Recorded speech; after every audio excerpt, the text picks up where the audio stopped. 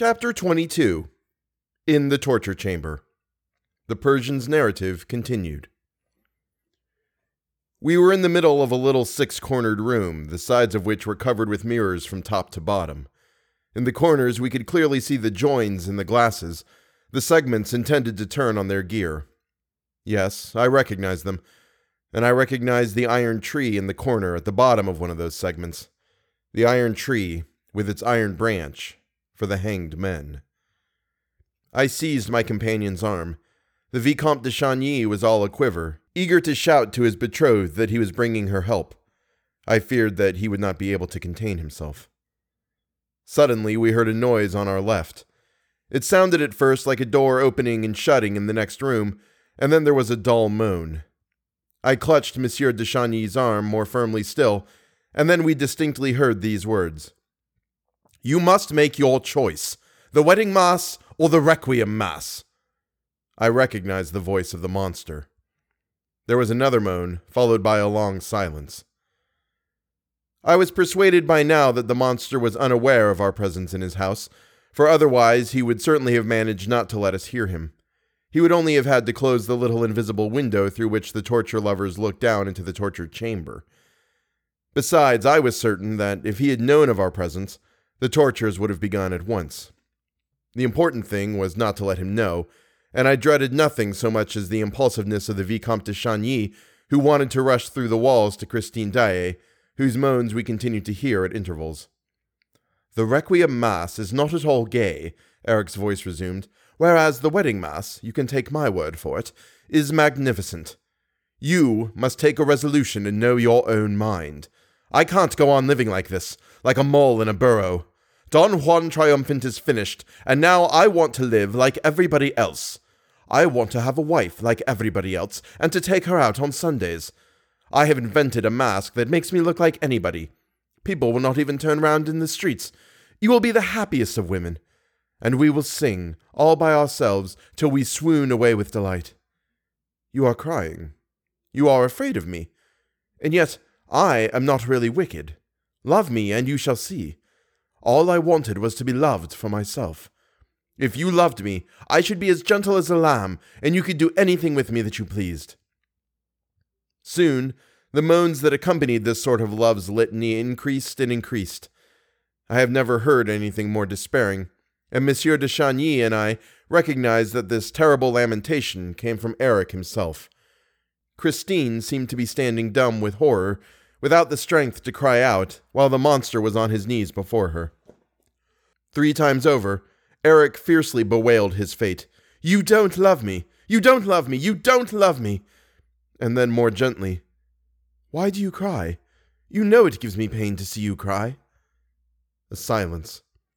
Each silence gave us fresh hope, and we said to ourselves, "Perhaps he has left Christine behind the wall." And we thought only of the possibility of warning Christine Daae of our presence, unknown to the monster. We were unable to leave the torture chamber now, unless Christine opened the door to us, and it was only on this condition that we could hope to help her, for we did not even know where the door might be. Suddenly, the silence in the next room was disturbed by the ringing of an electric bell. There was a bound on the other side of the wall, and Eric's voice of thunder. "Somebody ringing! Walk in, please!" A sinister chuckle. "Who has come bothering now? Wait for me here. I am going to tell the siren to open the door." Steps moved away. A door closed. I had no time to think of the fresh horror that was preparing. I forgot that the monster was only going out perhaps to perpetrate a fresh crime. I understood but one thing. Christine was alone behind the wall. The Vicomte de Chagny was already calling to her. "Christine! Christine!" As we could hear what was said in the next room, there was no reason why my companion should not be heard in his turn. Nevertheless, the Viscount had to repeat his cry time after time. At last, a faint voice reached us. "I am dreaming," it said. "Christine! Christine, it is I, Raoul!" A silence. "But answer me, Christine! In heaven's name, if you are alone, answer me!" Then Christine's voice whispered Raoul's name. Yes, it is I. It is not a dream. Christine, trust me. We are here to save you, but be prudent. When you hear the monster, warn us." Then Christine gave way to fear. She trembled lest Eric should discover where Raoul was hidden. She told us in a few hurried words that Eric had gone quite mad with love, and that he had decided to kill everybody and himself with everybody if she did not consent to become his wife. He had given her till 11 o'clock the next evening for reflection. It was the last respite. She must choose, as he said, between the wedding mass and the requiem. And Eric had then uttered a phrase which Christine did not quite understand. Yes or no? If your answer is no, everybody will be dead and buried. But I understood the sentence perfectly, for it corresponded in a terrible manner with my own dreadful thought. Can you tell us where Eric is? I asked. She replied that he must have left the house. Could you make sure? No, I am fastened. I cannot stir a limb. When we heard this, Monsieur de Chagny and I gave a yell of fury. Our safety, the safety of all three of us, depended on the girl's liberty of movement. But where are you? Asked Christine. There are only 2 doors in my room. The Louis Philippe room of which I told you, Raoul. A door through which Eric comes and goes, and another which he has never opened before me and which he has forbidden me to ever go through, because he says it is the most dangerous of doors. The door of the torture chamber. Christine, that is where we are. You are in the torture chamber? Yes, but we cannot see the door. Oh, if I could only drag myself so far, I would knock at the door, and that would tell you where it is. Is it a door with a lock to it? I asked. Yes, with a lock. Mademoiselle, I said, it is absolutely necessary that you should open that door to us. But how? Asked the poor girl tearfully. We heard her straining, trying to free herself from the bonds that held her. I know where the key is, she said, in a voice that seemed exhausted by the effort she had made. But I am fastened so tight. Oh, the wretch! And she gave a sob. Where is the key? Where is the key? I asked, signing to Monsieur de Chagny not to speak, and to leave the business to me, for we had not a moment to lose. In the next room, near the organ, with another little bronze key, which he also forbade me to touch. They're both in a little leather bag, which he calls the bag of life and death. Raoul, fly! Everything is mysterious and terrible here, and Eric will soon have gone quite mad, and you are in the torture chamber.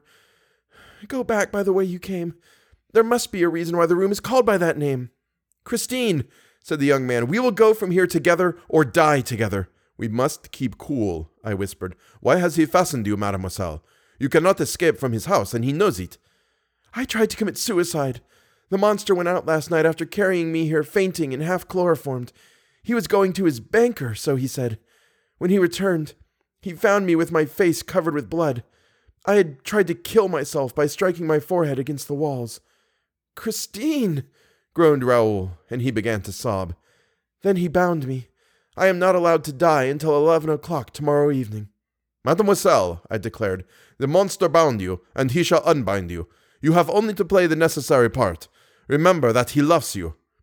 Alas, we heard, am I likely to forget it? Remember it, and smile to him, entreat him. Tell him that your bonds hurt you. But Christine Daae said, Hush! I hear something in the wall on the lake. It is he. Go away, go away, go away. We could not go away, even if we wanted to, I said as impressively as I could. We cannot leave this, and we are in the torture chamber. Hush! Whispered Christine again. Heavy steps sounded slowly behind the wall, then stopped and made the floor creak once more. Next came a tremendous sigh, followed by a cry of horror from Christine, and we heard Eric's voice. I beg your pardon for letting you see a face like this.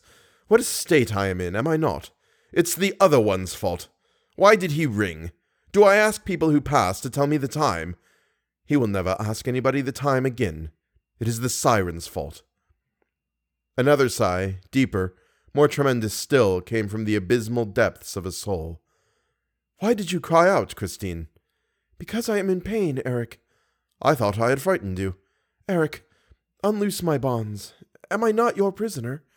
You will try to kill yourself again. You have given me till 11 o'clock tomorrow evening, Eric. The footsteps dragged along the floor again. After all, as we are to die together, and I am just as eager as you. Yes, I have had enough of this life, you know. Wait, don't move. I will release you. You have only one word to say. No, and it will at once be over with everybody. You are right. You are right. Why wait till 11 o'clock tomorrow evening?